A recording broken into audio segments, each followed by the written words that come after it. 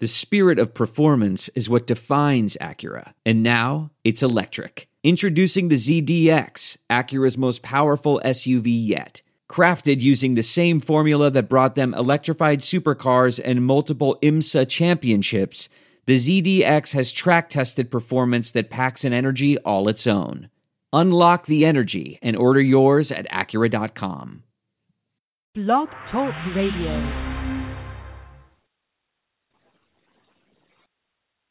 Good morning and welcome to Inside the Huddle. This is our pregame show for Indiana versus Florida International. The game kicks off Saturday evening at 8 o'clock at Memorial Stadium in Bloomington. We're hoping for a good one. FIU came off of last week. They beat up Florida at Central Florida. They've had 9 days to prepare for Indiana. Indiana is coming off a narrow victory over Southern Illinois, where the defense did not look that stout or not all that good. Any way you want to put it, they did not look great in that win over Southern Illinois. We welcome in our co-host, TJ Inman. TJ, how are you this week? I'm doing very well, Sammy. Excited to move on from Southern Illinois and just, as we said on Monday's recap show, just be glad that the disaster was avoided and we can discuss another opponent. And I'm looking forward to week 2 already. Week 1 was a lot of fun. Yeah, it's, the most important thing was that they did get the win and they move on. There was, it looked like Coach Wilson got a little testy there at the press conference on Monday. He issued a statement regarding the players that were suspended, saying that they weren't suspended, that they were not available, and then he retracted that statement and clarified it, saying that the 8 players were suspended for 1 game and Tigre Scales would be suspended for 2. So no Tigre Scales in week 2 against Florida International. It will be, that Indiana gets some reinforcements with Ralph Green and Darius Latham coming back. Greg Gooch also comes back to give some bandits some time off. But Tigre Scales is a big loss at outside linebacker. Yes, yeah. Tigre Scales, in my opinion, is the best defensive player that they have. I don't know if he's the most important, but because I think the other guy that you might throw into that equation might be Chase Dutra. And we do not know the status of Chase Dutra either. Believe me, we and several others have asked. We've done our best to find out whether or not Chase is going to be available this Saturday or, any timeline really, and no one knows. Or the people that do know aren't telling us. And, so I think you're looking at Tigre Scales and Chase Dutra both. I would guess, and this is just a guess, I would guess that neither one is going to play on Saturday. And those are 2 really big losses. You have your best linebacker and your best secondary player, or at least your most experienced secondary player, that are going to be missing for a game against not an explosive offense, but an offense that showed they are capable of moving the ball. Definitely going to be things that hurt, but it is good to get the 2 defensive line guys back, Ralph Green and Darius Latham. That's going to be a big help. Hopefully cause some disruption in the backfield, because against SIU they were really unable to get any negative plays against that offense, whether it be pass rush things, that was virtually non-existent, or even breaking up some of the run plays that SIU ran, breaking those up in the backfield. There was really no disruption from the defensive line. I think Ralph Green and Darius Latham would be the 2 guys that would provide that on Saturday, hopefully. And if they don't, then I think you're looking at a big concern for the Hoosiers defense moving forward, because there's really no one else coming that would provide that. So that's good. Greg Gooch, back at bandit linebacker. He's playing behind Zach Shaw. I'm not sure how many snaps Gooch is going to get. I think that Shaw played He said he played 70 snaps. I don't know, but he was certainly in the game a lot. and will be again on Saturday. So I'm not sure how much Greg Gooch is gonna see action, but for me, looking at the big question, since we're talking about the defense, is how big of an improvement is there going to be for all of these young players from week 1 to week 2? Typically, you hear that the biggest jump you have for young players is between that first week and that second week, because they've been through a week of it, and now they know it's not practice anymore. It's not just people telling them.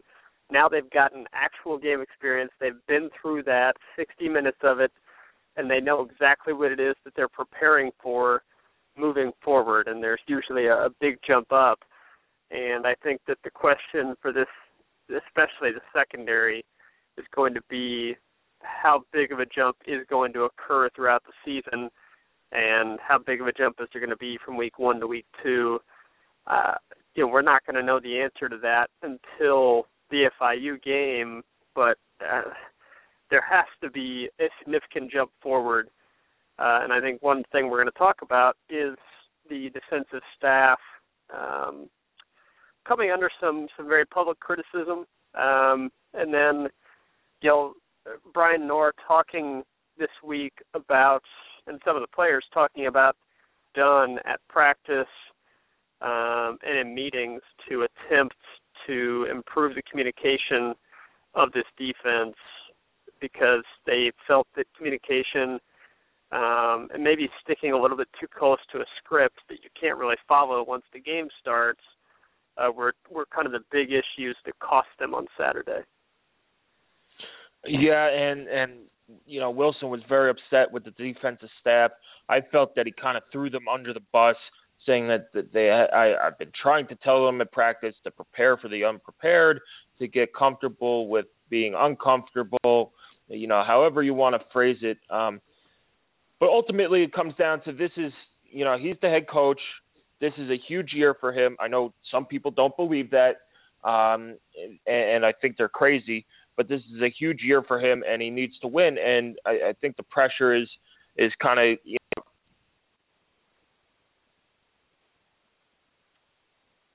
he kind of threw Knorr under the bus there for saying that he's not really practicing correctly, which ultimately comes down to that's the head coach's responsibility. Done. Anyway, going in back to FIU, they did not have a negative play in the run game last week. They rushed 31 times for 134 yards.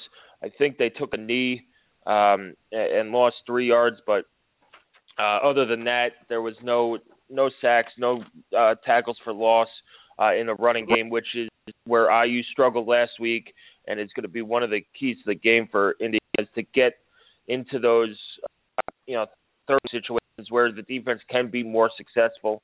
Last week, I think Indiana was Southern Illinois was 11 for 17 on third down conversions.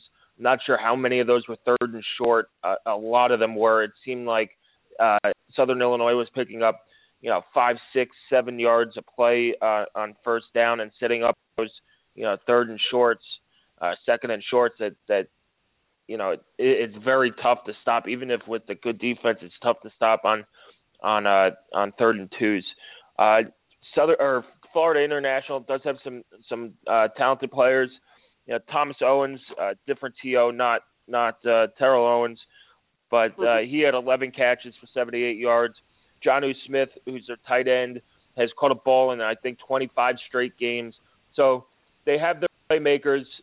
Indiana struggled guarding the tight end last week against Adam Funchie, but these you're right, TJ. You got to adjust. It's week 2.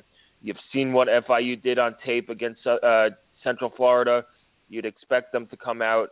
Ron Turner's been around for a long time. You know the offense he runs. It's very similar to Indiana.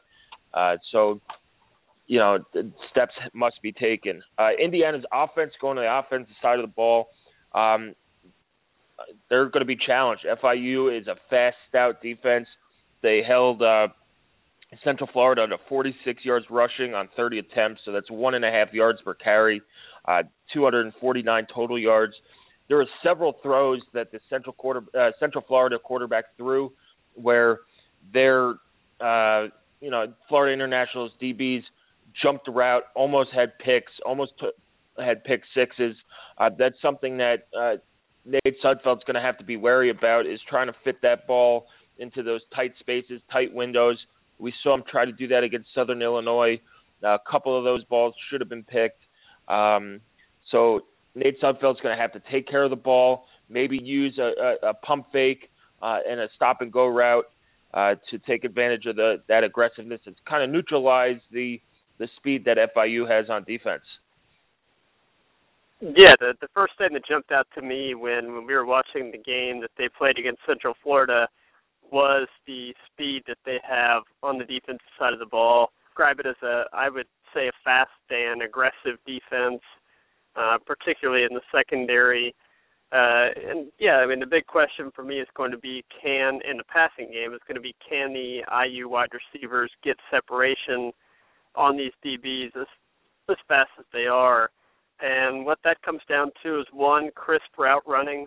You've got to be sharp in your routes, because if you're playing against an aggressive secondary, your quarterback needs to know exactly where you're going to be. So he needs to have 100% trust that you are going to be in the correct place when he throws that ball. If not, then the secondary can break on it. If the receiver is a couple feet off of where he needs to be, that's certainly enough space for a pass to get picked off, and like you said, go the other way for 6. I think that I looked up a couple of numbers that after watching them play Central Florida, and you're right, they were really, really good against Central Florida's run game. So I wanted to find out kind of that meant, because it's really hard after 1 week, because you don't know, is Central Florida just not very good, or is FIU a lot better than people thought, or, there's really no way of knowing after this one game. It's such a small sample size, but... Yeah, and let's remember that Central Florida was up 14-3 at halftime. It took a blocked field goal for Florida International to win. So it wasn't like they came out and dominated. Yeah, they shut them out in the second half, and they played really well. But, Central Florida had this game in hand almost, and FIU snatched it away. Yeah, and I Central Florida in 2014, which, again, this is not necessarily a tell-all stat at all, but I think it is telling. Central Florida was not a good rushing team in 2014, and they did not really add any pieces that would lead you to believe they'd be a lot better in 2015. They were only 87th in rushing offense in 2014, so it's very possible that it's a poor rushing attack that FIU shut down. I mean, look, it's impressive to hold a team to 1.5 yards per carry and 46 yards on the ground. That's impressive. I don't care who you're playing against. But it's not as if they're playing a great rushing attack in Central Florida. So the size and kind of the weight of the Florida International defensive line, they're not small by any means, but it's not a huge defensive line either. Definitely not a huge linebacker core. I think that IU will have success running the football if they stay committed to it, which we know that they will. They're not going to abandon the running attack. They know it's the strength of this team. So I think that IU is going to have some success. I don't think it's realistic to expect them to once again have like 260 yards on the ground, but I do think that Jordan Howard's going to have another nice day. One thing I'm looking to see is, can Divine Redding cut down on some of the negative runs that he had, and not all his fault at all. It's just sometimes that's maybe the play call. The defense was able to read it and get into the backfield, or maybe just a missed block or something. And a couple of them I thought that he sort of failed and got himself caught, but I'm looking to see if he can improve on his yards per carry average, which was, I think, 3.6. It was significantly less than Jordan Howard's, but I do think that IU's running game can have some success. Negative runs came on outside runs.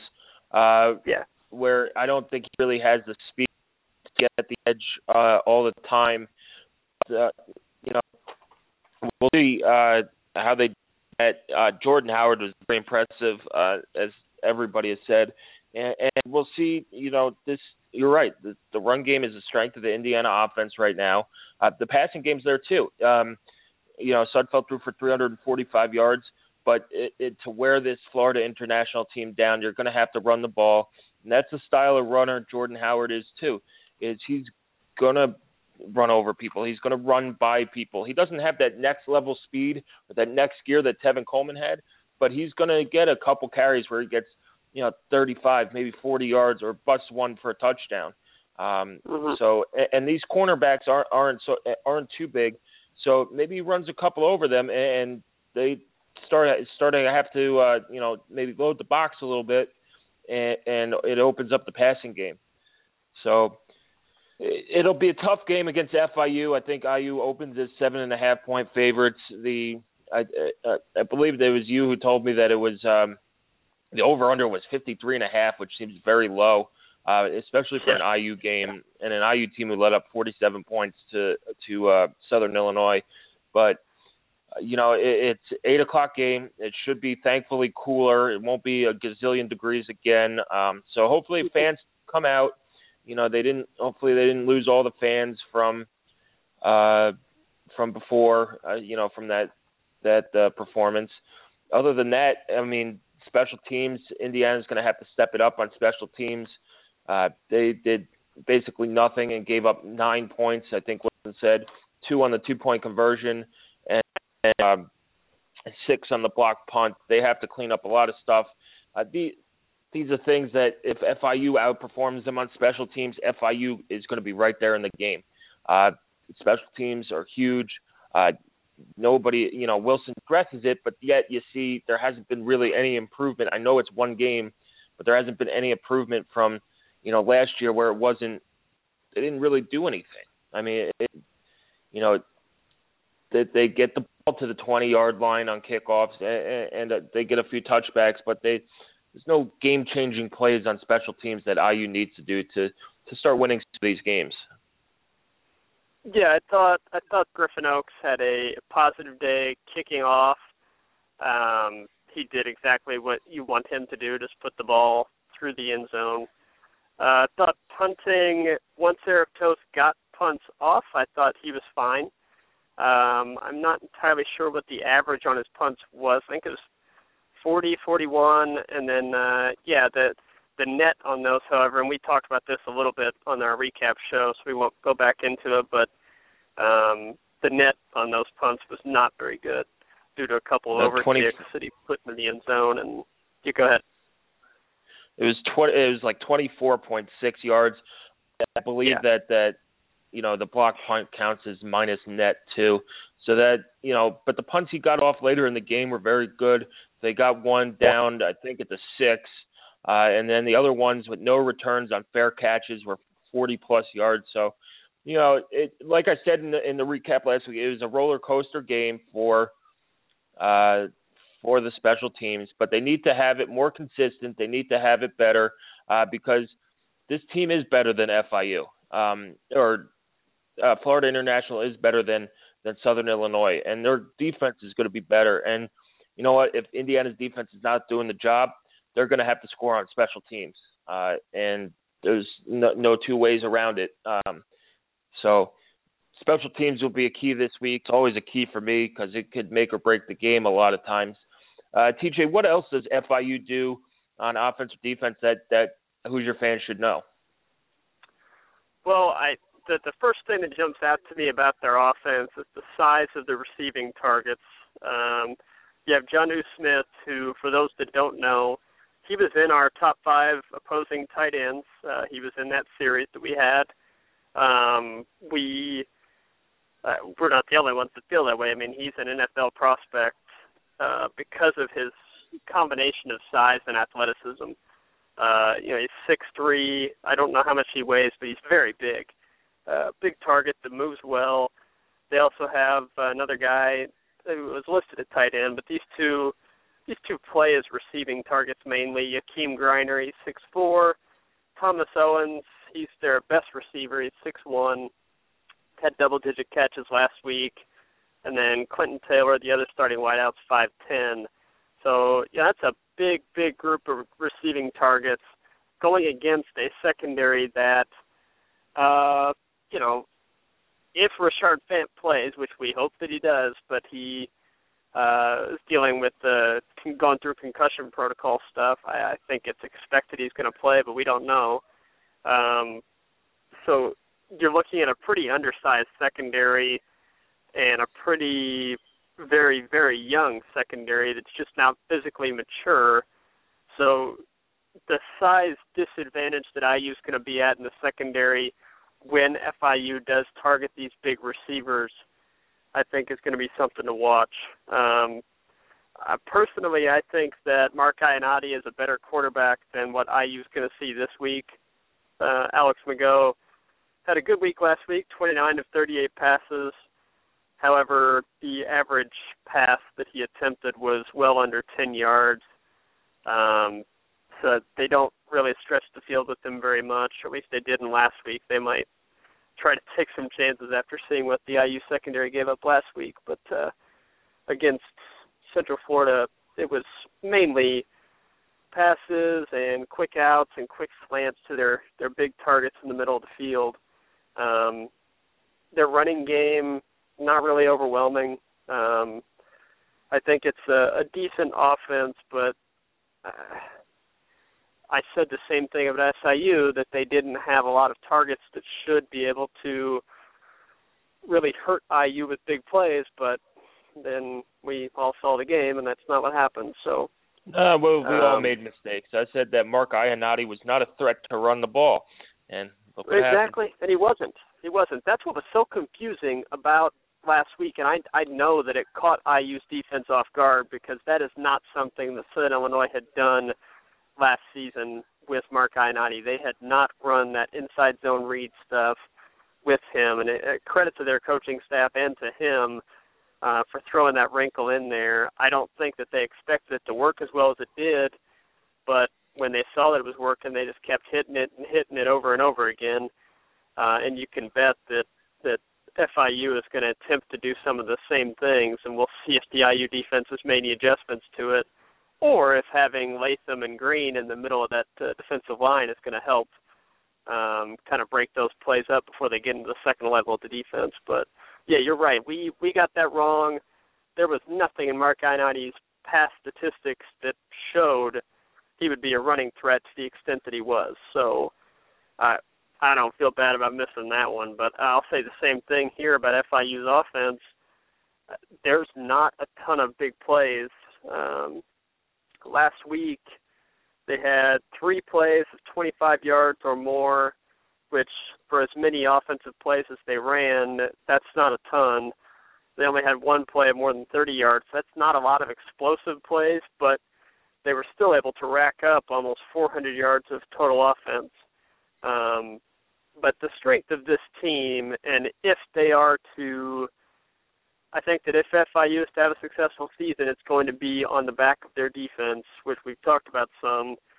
The offense for them should not cause good defenses very many problems, but it's to say that IU has a good defense at this point.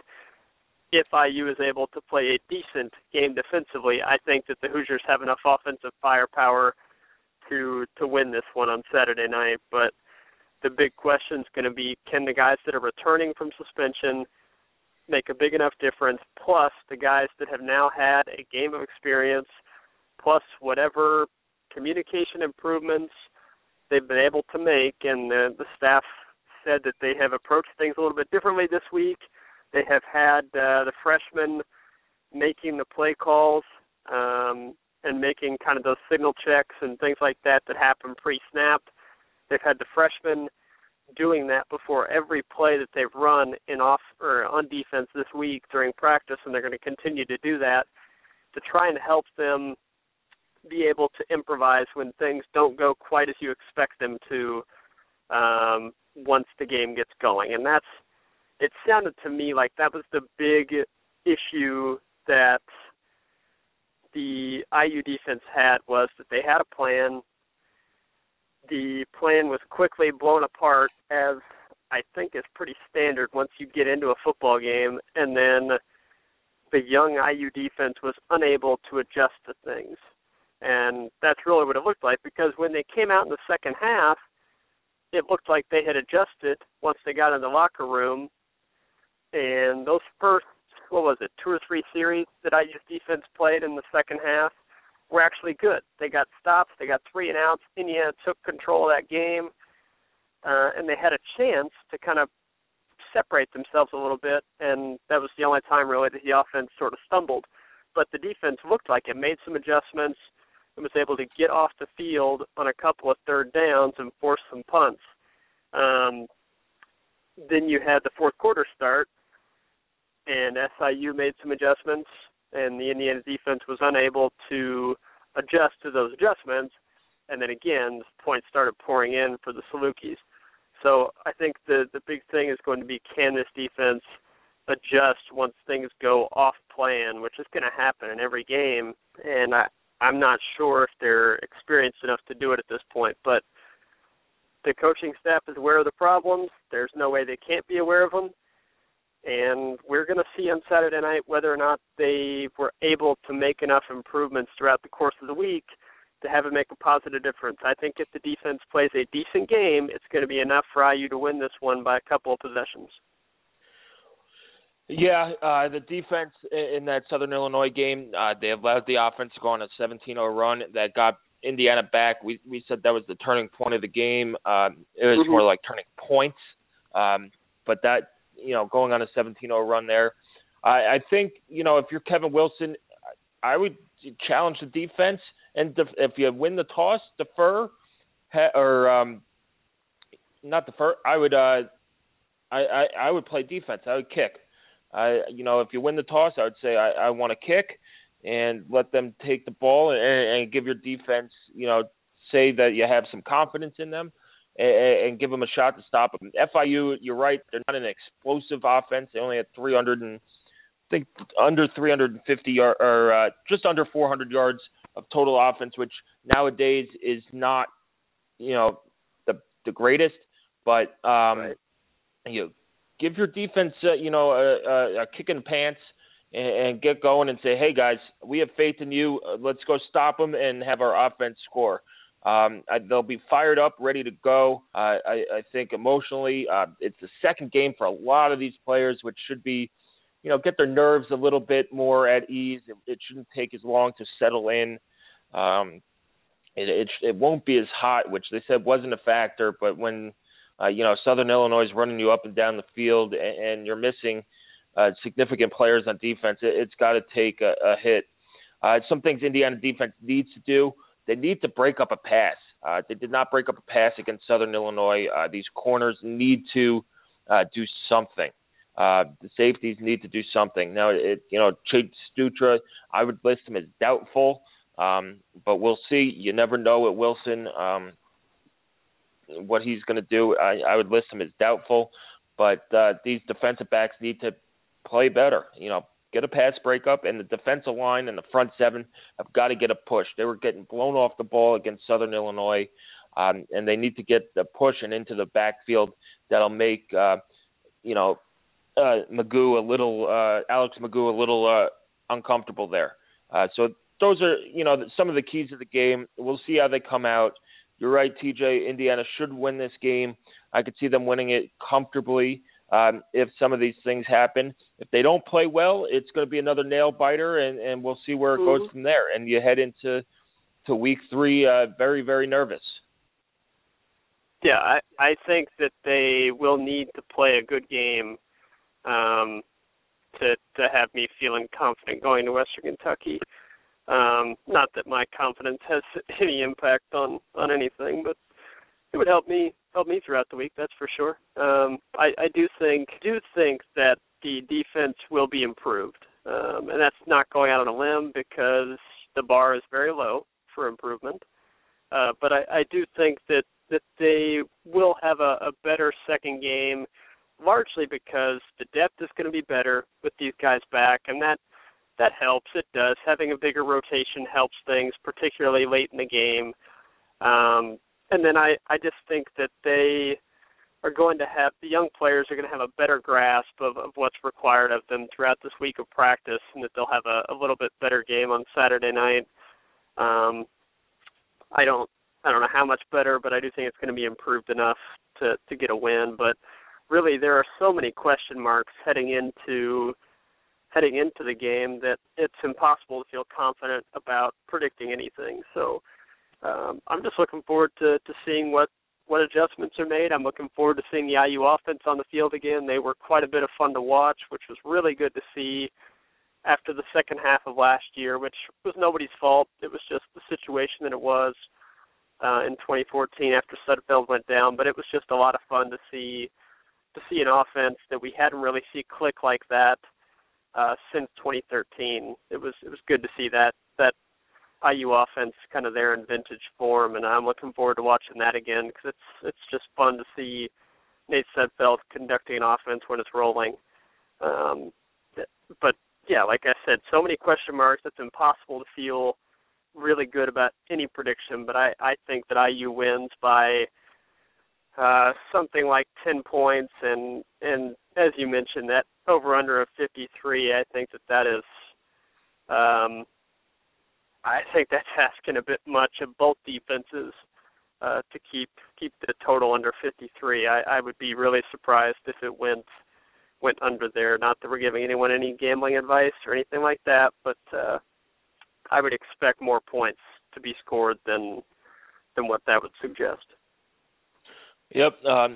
Well, that'll do it for our coverage for IU FIU. But we're going to take a view around the Big Ten right now to close out the show. TJ, we just put out your viewing guide for Week 2. There are some great games headlined by Oregon, Michigan State. But we'll start with some of the noon games and go in order, chronological order. Oregon State plays at Michigan. So, the Beaver State is coming to the Mitten State in both cases. This game's at noon on ABC. Michigan's 0-1. They fell to Pac-12 team last week at Utah. And Oregon State's coming off Gary Anderson's first win there with a 26-7 victory over Weber State over in the FCS ranks.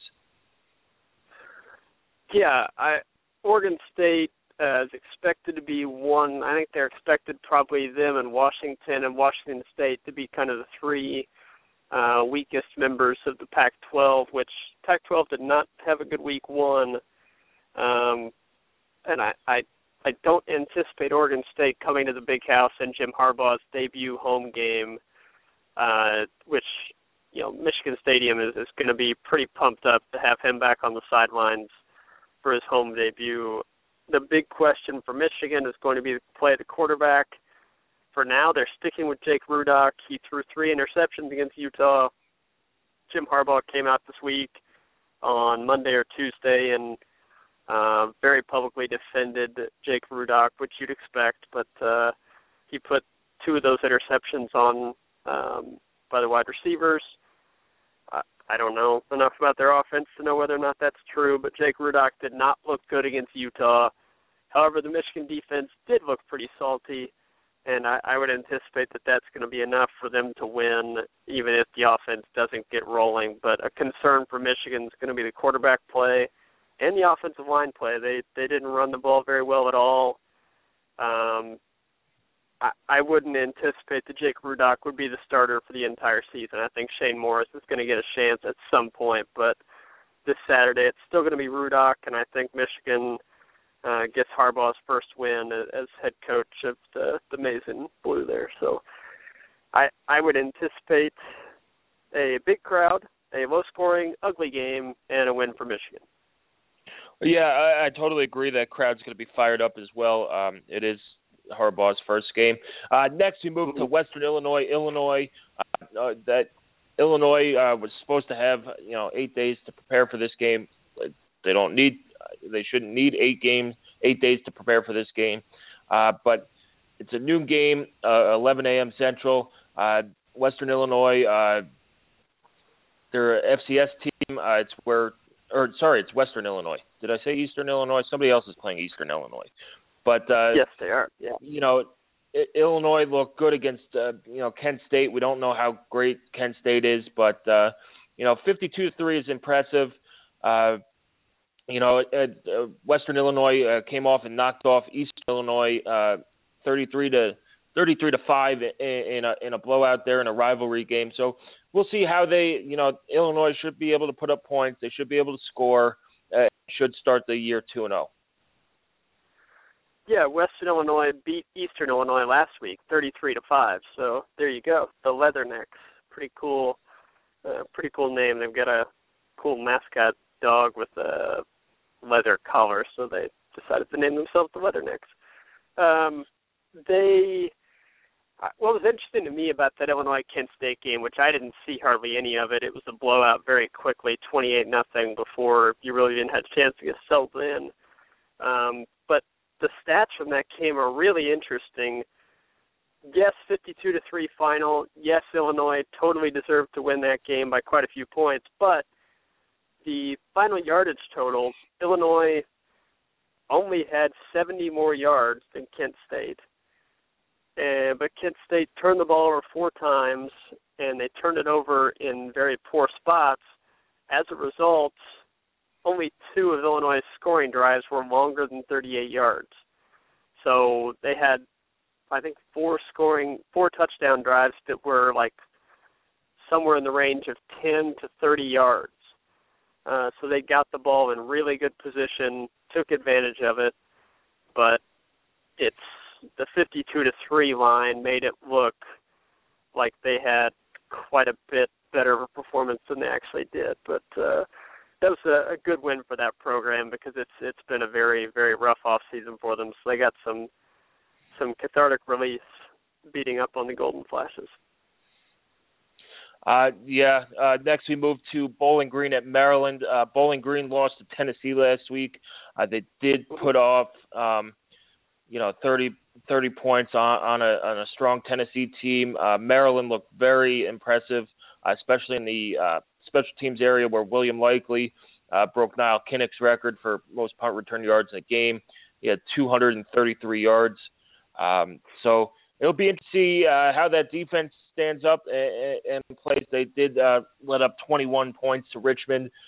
Bowling Green does have a very strong offense. So we'll see. Bowling Green has beat Big Ten teams before. We all know this. Every IU fan knows this. So we'll see where they go from there. Yeah, Dino Babbers is a really good offensive coach. They have a good offensive system at Bowling Green. Matt Johnson, a really, really good quarterback. He had, I've got it in my notes here, 424 yards. Yeah, 424 yards, 2 touchdowns. They had 557 yards of offense against Tennessee, but they gave up 399 rushing yards to the Volunteers. That's a lot of rushing yards. Reminds me of IU-Wisconsin games.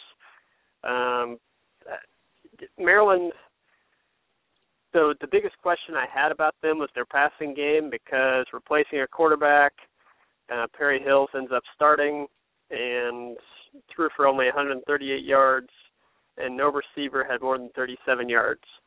And they're having to replace pretty much all of their wide receiver production, which was a strength for them last year. So that was, and still is, the big question mark I have for William Likely is not likely, no pun intended, to replicate the 233 punt return yards he had that sparked that victory for them. So I think Maryland's kind of on upset alert here. I think Bowling Green is going to be in this one from the outset, and I expect this to be a pretty exciting game. If you have nothing better to do, you can do a lot worse than watching Maryland and Bowling Green at noon. Yeah, it should be. If you like points, I'd watch that game. Yeah. I mean, IU until 8. Sit, get your tailgate going. Prop up the TV. Next game is the Buffalo Bulls at Penn State Nittany Lions. Last week, Penn State lost for the first time in, I think, 70 years since Joe Paterno was 14 years old. It's a Temple. it was probably a program low. Christian Hackenberg looked awful. He threw, he had 100-something yards throwing. He was under 50%. He was sacked a whopping 10 times. So it's the same old for Penn State, it looks like. So they got to get things corrected if they're going to win this. Buffalo did beat Albany, a fellow upstate New York team, 51-14. So it'll be interesting to see if Buffalo's defense can get in Hackenberg's face. If they do, who knows? Anything could happen. Yeah, I don't think Penn State fans are confident about any game right now. They are favored by 3 touchdowns in this one or something around that, like 21, 22 points or something. I'm not sure they can score that many points right now.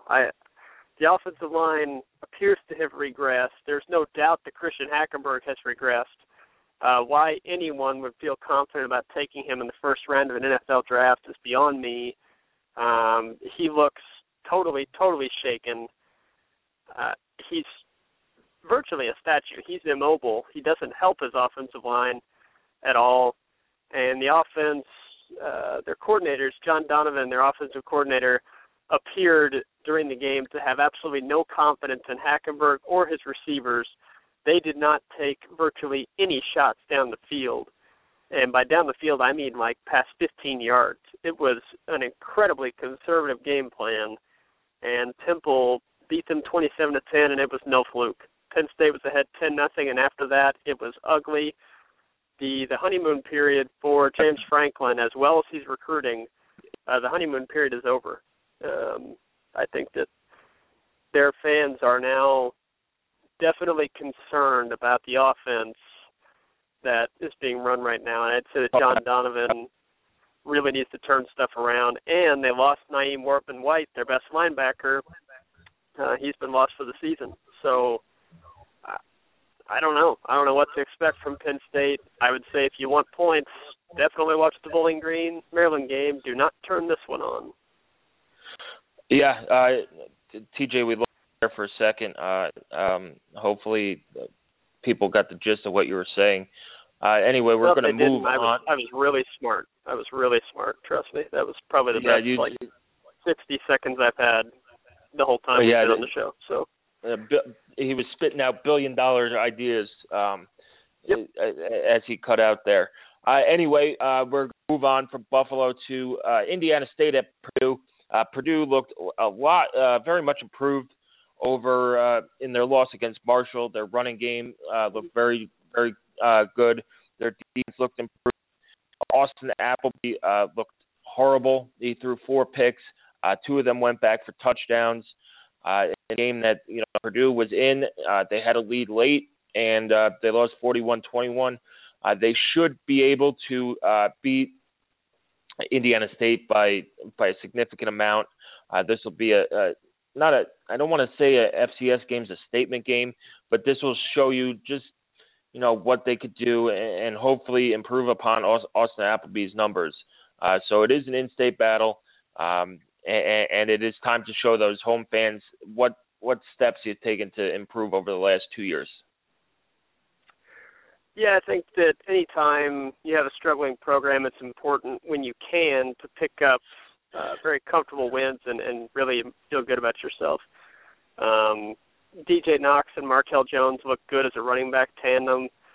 I thought Appleby looked pretty good at times, but then, like you said, he just some head-scratching turnovers that you really can't have in your starting quarterback. You can't afford to have 4 interceptions.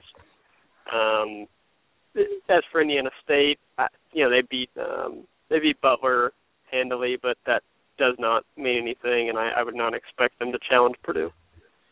And now moving on to Miami of Ohio at Wisconsin. Wisconsin lost 31-17 against Alabama last week, and really, that's what we expected. Alabama ran all over them. It's nothing to hang your head about. They are a top 5 team. Wisconsin needs to bounce back. They need to look good against Miami of Ohio. You can't just beat this team 28-10 and rely on Corey Clement. This offense has to do something other than run the ball well. So hopefully, maybe they open it up a little bit, but I do expect a Wisconsin win at home. That game's at noon on ESPNU. Yeah, I think the biggest thing for Wisconsin is going to be just to reestablish that running game. Alabama has the best front seven in the country, so it's not a shock that they were unable to run the ball against them. But I feel like Wisconsin fans probably thought, Alabama's defense is really good, but we'll still have some success running the ball. They didn't have any. They had 40 yards rushing. I don't know when's the last time they were held under 50 yards on the ground, but that was really impressive by Alabama, and I think that it's important for Wisconsin, who's dealing with a restructured offensive line, a lot of new players, plus, Corey Clement, new starting running back. He has a groin injury. I don't know if he's going to play or not. I think it's important for them to kind of just feel good about that running game again after opening up the season with such a struggle on the ground. But Miami of Ohio won't be any problem. I think it's just about getting that good feeling of pounding an opponent back. Right, and now we're going to move on to Hawaii at the number 1 ranked Ohio State Buckeyes. That game's at 3:30 on Big Ten Network. Ohio State looked like it was on the ropes there for a little bit against Virginia Tech, going down 17-14 at halftime. But Virginia Tech lost their starting quarterback, and Ohio State took off from there. That run by Braxton Miller where he did that spin move was unbelievable. They ended up winning 42-24 against the Virginia Tech defense, who's usually pretty stout. That atmosphere down there was awesome. So it was an impressive win for the Buckeyes. They come home and play Hawaii, who knocked off Colorado last week and has had 9 days to get prepared for the Buckeyes, and Ohio State's coming off a short week. So maybe that plays a little bit into it. Hawaii stays with them maybe for the first quarter. But Hawaii is also coming to the Eastern time zone from whatever time zone they're out there on from Island time. And that might screw things up for them as well. I expect Ohio State to win this game big. It shouldn't be close. I expect them to get backups, and we'll see both quarterbacks play again. Yeah, an interesting note on Hawaii. Some of you might remember former USC quarterback Max Wittek, very high-profile recruit that went to USC, and like many USC quarterbacks, just didn't stick there and transferred after he wasn't named the starter. So he's in Hawaii now, and they're massive underdogs as Ohio State returns Joey Bosa, Jalen Marshall, and Dontre Wilson, who, again, in their incredibly impressive opener, those three didn't even play. So options abound for the Buckeyes. They will have no problem on Saturday, and they probably won't have much of a problem for quite a bit of this season until maybe till November. I don't know. They look like an unstoppable train right now. Yeah, and the next game we got is another Pac-12 Big Ten matchup. Washington State travels to New Jersey to take on Rutgers at 3:30 on ESPNU. It's been a rough couple weeks off the field for Rutgers, but they took out whatever frustrations they had. They took out on Norfolk State, going 63-13 in that win. Washington State fell to FCS foe. I believe it was Portland State. It's a stunning win over there. So, the Cougars are coming off a low. Rutgers coming off a high. Chris Lavanio, who was suspended the first half, has been named the starter for this game. So we'll see what Rutgers does. It's 3:30 ESPNU. It should be, a pretty good game. It was a great game last year up in Seattle that Rutgers won late on some big pass plays and came back. So that'll be a game to keep your eye on as you're tailgating in Bloomington or getting ready to watch the IU game from your couch. So tune into that if you do like points again. Yeah, I think that'll be a fun one, and it's always fun to watch Leonte Carew. He had 3 third-quarter touchdowns after being suspended for the first half. It's kind of like Rutgers was waiting for him to get back into the game so he could come in and kind of put on his Superman cape and just fly Rutgers away from Norfolk State. But yeah, I was not surprised that Leviano was declared the starter. He had a very nice second half, and this is an interesting one. It's expected to be a very, very close one. I think that the spread is like 2 or something, but it's expected to be a close game. So I think this will be a fun one to watch at 3:30. There's a couple of national games on at 3:30, but really that time slot, there's not a ton going on this week. The SEC game is Georgia-Vanderbilt, which we watched Vanderbilt last week, and I don't think Georgia's going to have much of a problem with them. So this one could be a good option for you to have on at 3:30. Yep, and next, another good game at 3:30 would be Minnesota at Colorado State. It's on CBS Sportsnet. Hopefully those who do get CBS Sportsnet do tune in for this. Colorado State's a quality program, even though they did lose their head coach and starting quarterback after last year. They did beat Savannah State, who's not a quality program, 65-13 in their opener. The Gophers, they hung tough with TCU. They kept it close. It's a one-score game. So it'll be strength against strength, offense against defense for Minnesota.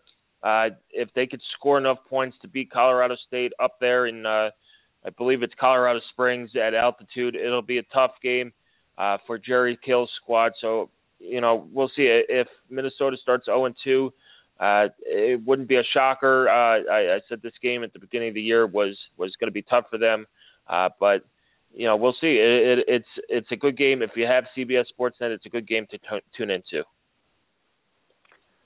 Yeah, Minnesota played without their top 2 left tackles last week, so they were a bit hindered on the offensive line. And for them, it's going to be a stout defense all season. I think that their defense was very impressive, particularly the secondary.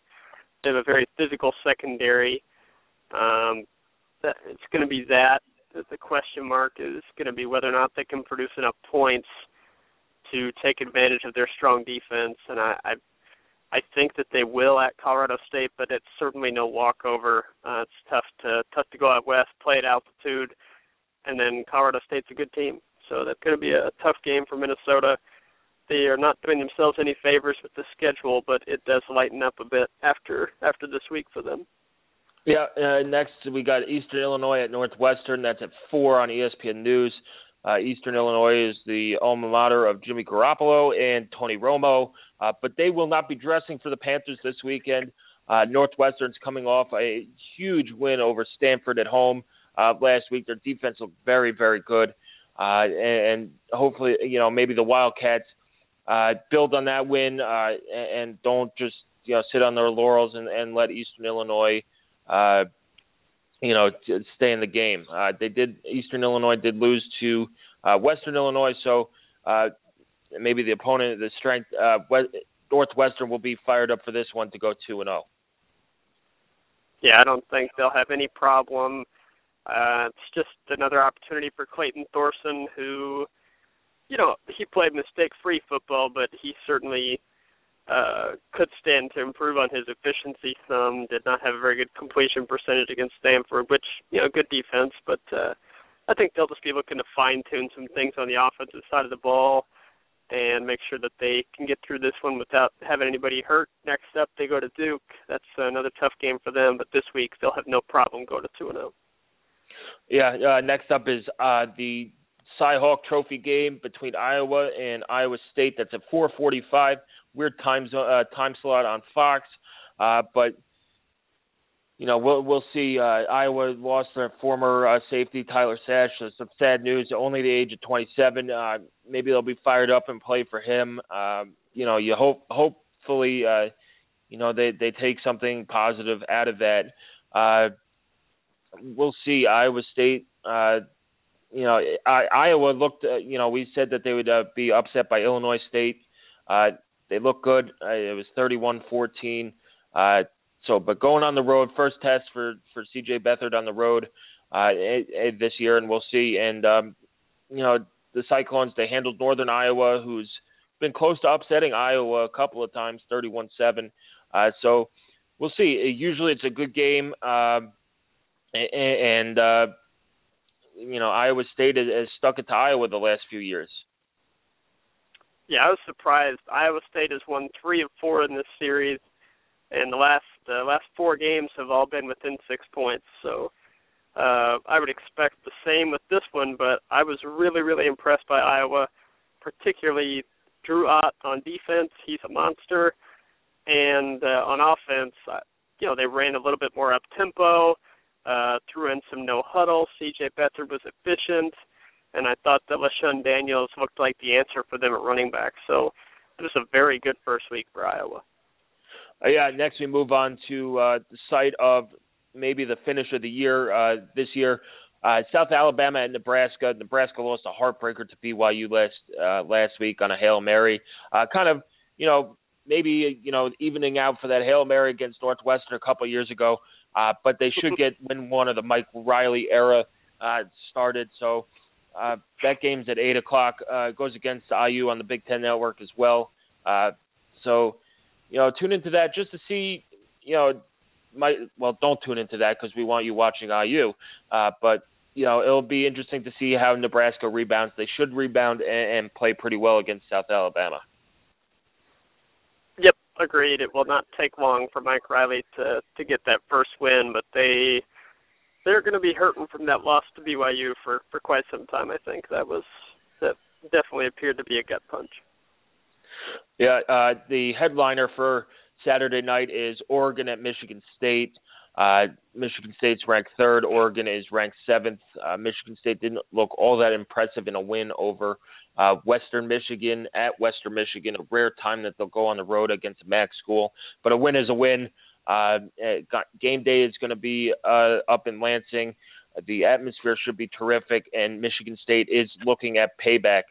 Oregon did put up 61 points in a Week 1 win over Eastern Washington. However, they did give up 42 points, so their defense might, struggle against an offense in Michigan State, while their offense might struggle to score against a defense like Michigan State. So, look for this is a game Michigan State has had circled for a while. Look for them to come out on fire, and I think the Spartans come away with the win here.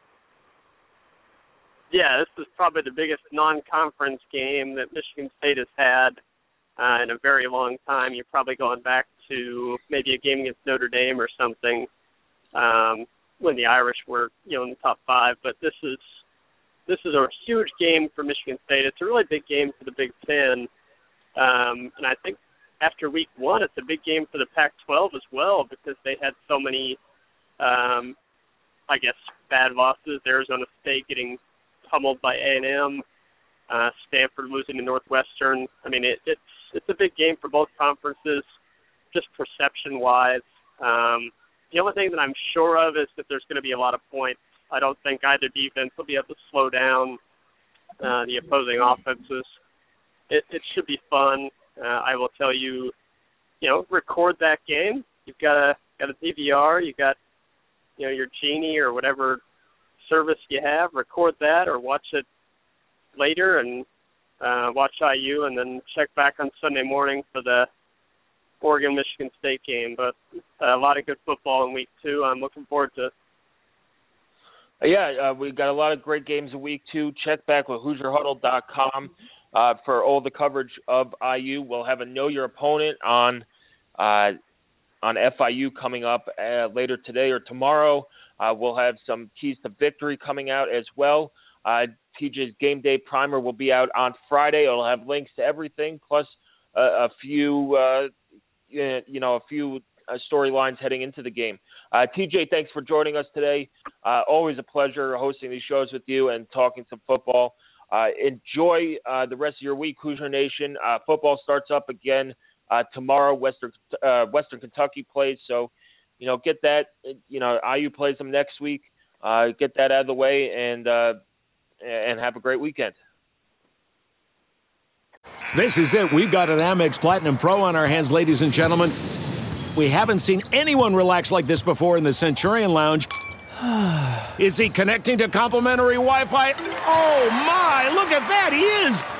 And you will not believe where he's going next. The Amex dedicated card member entrance for the win! Unbelievable! When you get travel perks with Amex Platinum, you're part of the action. That's the powerful backing of American Express. Terms apply. Learn more at americanexpress.com/withAmex.